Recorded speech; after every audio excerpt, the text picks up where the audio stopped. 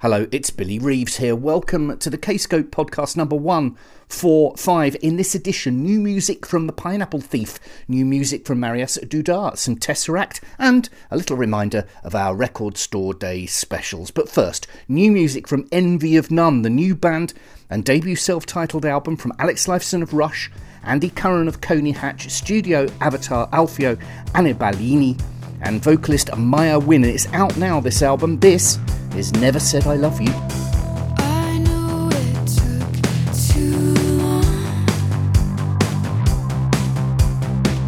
to learn to trust the fall. For you I gave it all to you. Nothing could stop my love.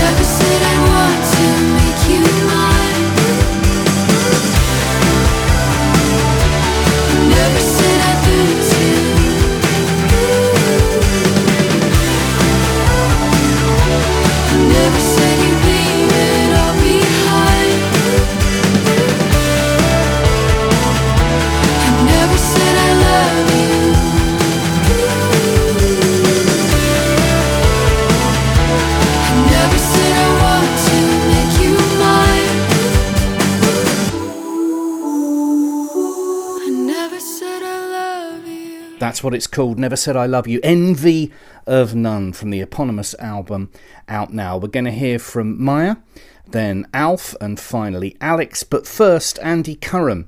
And I asked Andy to start with how Envy of None got involved with Kscope in the first place. A very good friend of mine, Ivor Hamilton, who works in Toronto, used to be a DJ on the radio station CFNY that played probably the first alternative music here in Toronto. Ivor and I have been friends for a very, very long time, and he introduced me to Ian. when I first met Ian, he was working on the John Mayall box set. I believe that Snapper K-Scope were releasing. So he knew that Alex Lifeson was a big fan of John Mayall. So he sent me the box set, asked me if I would share it with Alex Lifeson, which I did, and he was blown away. And we just started talking about the label and everything that K-Scope and Snapper were doing. And it seemed like a really, really cool boutique little family label, almost like what Anthem Records was for many years in Toronto with Rush. So when it came time to actually look for a potential partner and somebody that might actually be interested in releasing the Envy of None record, we thought about K-Scope and Snapper. Alex was familiar with them because he knows Steven Wilson. They're good friends, and I think the Porcupine Tree connection and relationship was something that we spoke about early and thought, geez, this could be a cool place for Envy of None.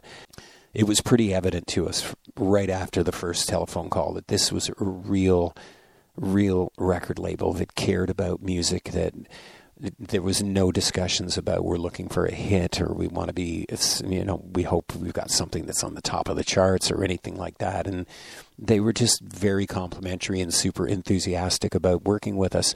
I think obviously the Alex Lifeson connection and having him involved in the project was a big plus for them. And quite honestly, it just felt like the right place for us. And fast forward, having worked with them, they're just such a fantastic little family and label over there. We had been stockpiling away ideas for, probably 5 or 6 years. And just serendipitously, I was asked to judge an online talent, radio talent contest. And they basically asked me if I would listen to 10 songs and rate them from 1 to 10, 1 being my favorite, 10 being my not least favorite, but, my 10th favorite.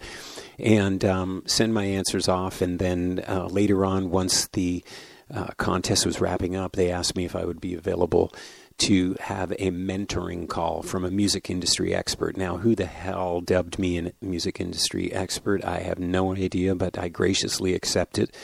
And fast forward, the person that I was going to be talking to on a Zoom call and mentor them and give them some advice was none other than our lovely lead vocalist, Miss Maya Wynn. I believe she was 21 at the time, and prior to the call, I asked her to send along 4 songs. And out of the 4 songs, there was one that particularly interested me, and it was very different from the other ones that she had written. Some of the beautiful vocal harmonies and some of the just layering and melody line ideas that everybody hears on Envy of None, they were evident in this one song that she had sent me. So I asked her, how she wrote that song and what the heck was going on there. Anyway, she mentioned that the person that she had written this song with had moved away, and she was no longer in contact with them. And somehow the conversation eventually got on to, would I be interested in working with her? And I think I had told her that I'd been working on these ideas with Al Fanabolini. So long story short, I ended up quite surprised that the conversation went down that road. And I sent her off some very Spartan ideas, some of them only as long as maybe 2 minutes, some of them 30 seconds. I think I sent off maybe a half a dozen of them and said, whichever one you like, start working on it.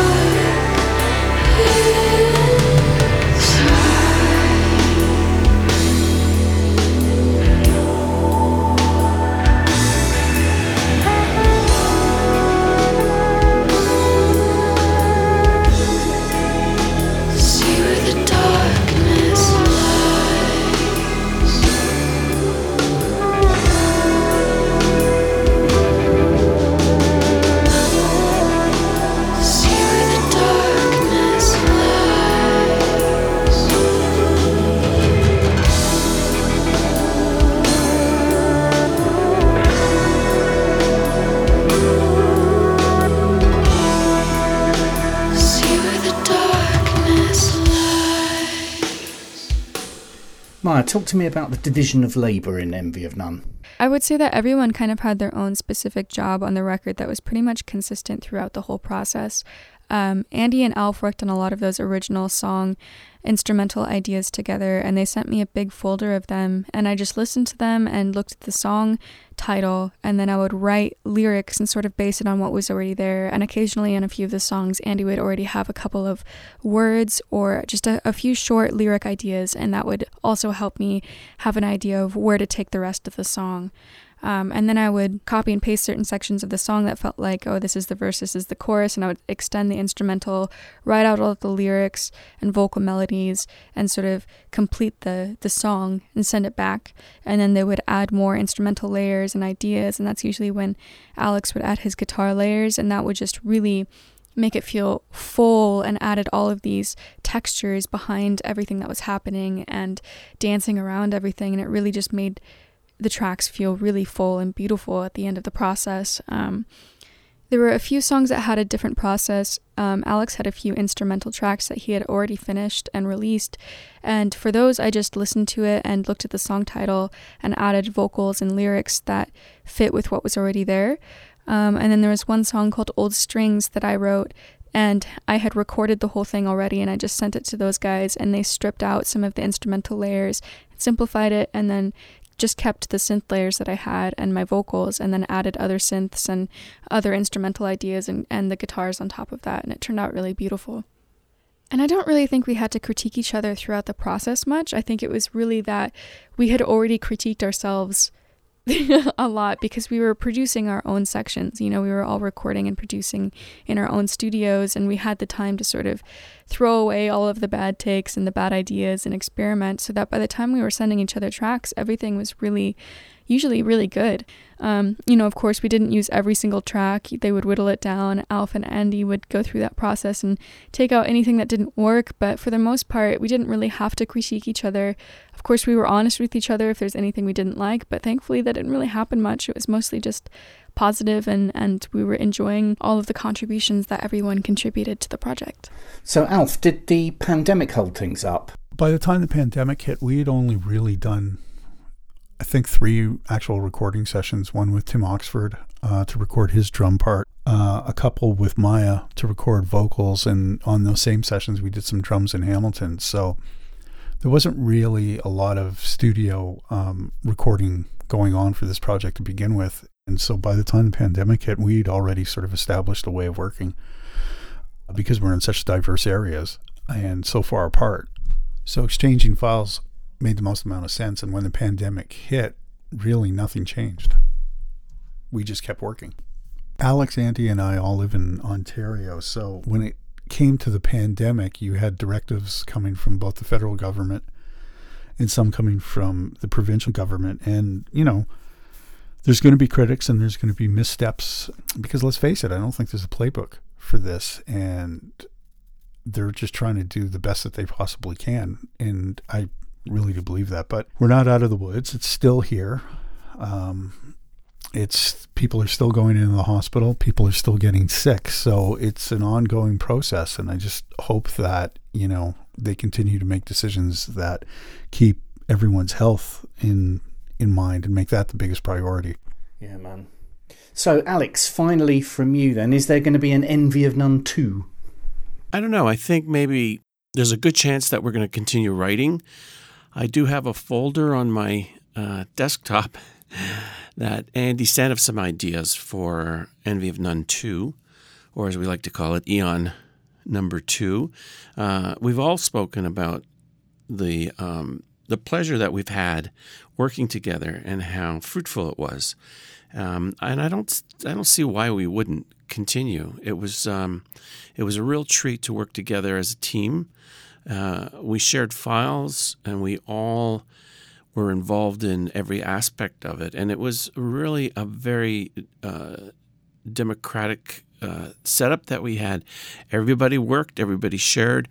It's all together, all for one for all. I think that doing another record soon would actually make sense. We seem to be on a flow in terms of ideas and how we hear the material of Envy of None. And the quality of the recording and mixing, there's a certain something about it that we really, really enjoyed. So I guess we definitely jump back into it. I know that I'd love to, and Andy would, and Maya's mentioned that she's up for it too, and of course Alf would be. So why not? Let's see what happens.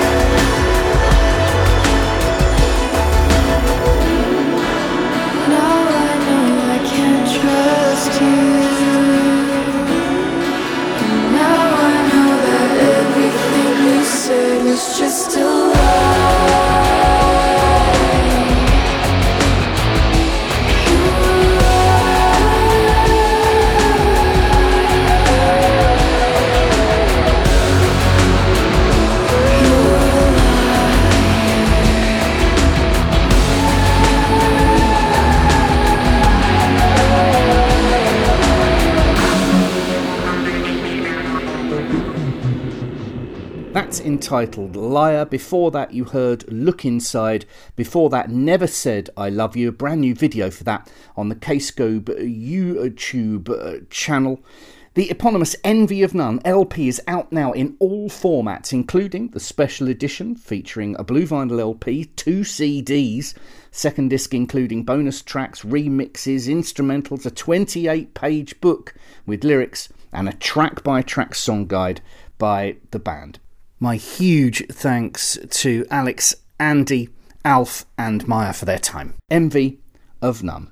Marius Dudar up next. This is entitled News from the World.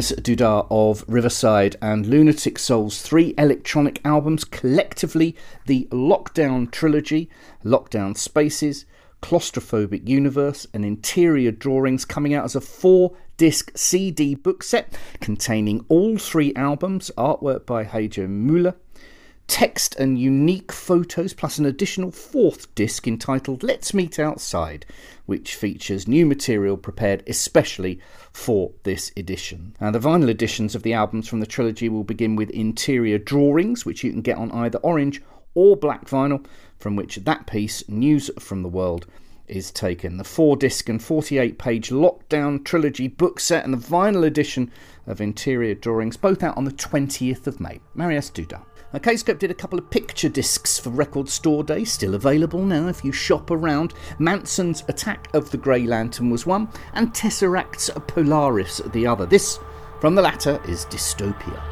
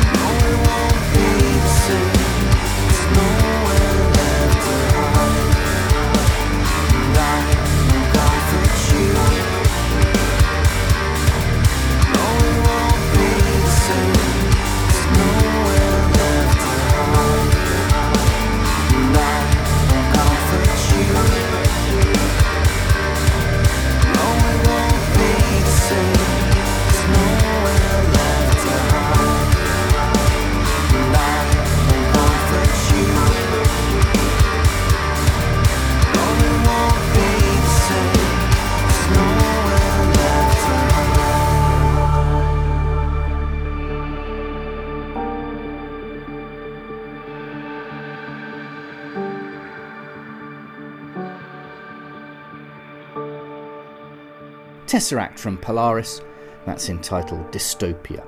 Now, the band recently released a double A-side in support of the Disasters and Emergencies Committee for Ukraine. Check out kscopemusic.com for details. Hopefully you'll see them at one of the European festivals that they'll be gracing in the summer.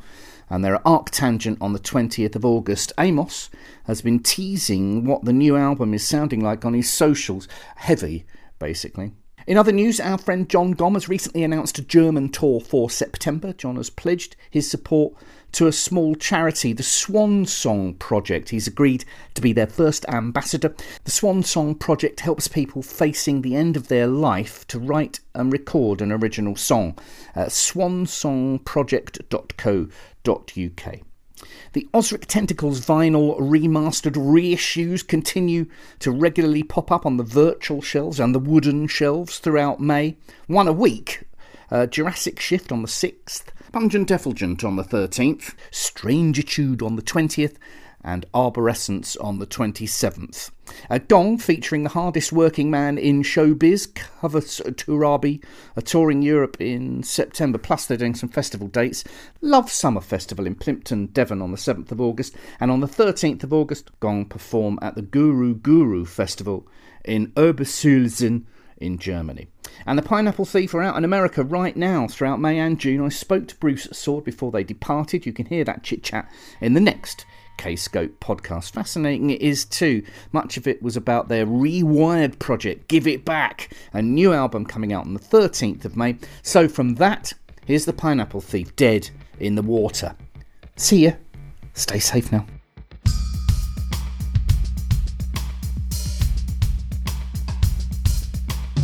One day, the last day, it was beauty to hold.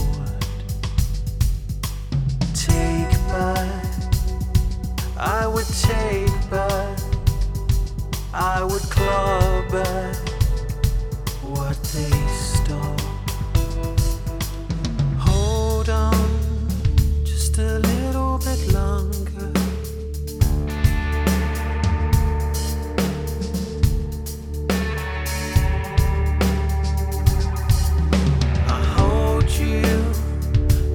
Dead in the water, I hold you when you're dead in the water. Cry out, just you cry out. Will they answer your call? Sense of, make some sense of. Just don't try it at all. Hold on just a little bit longer.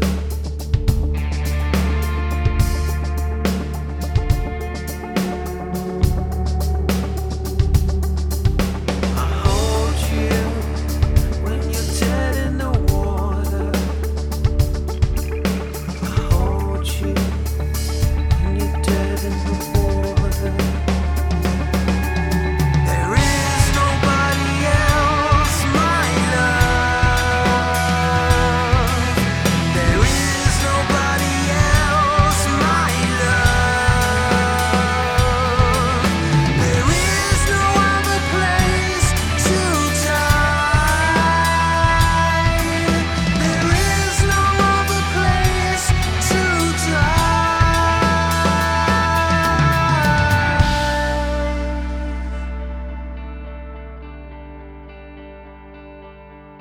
Except for my arms.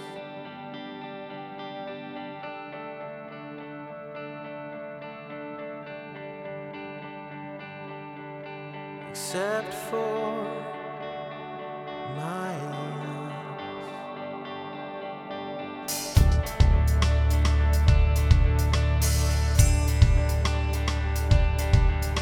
Except for my arms.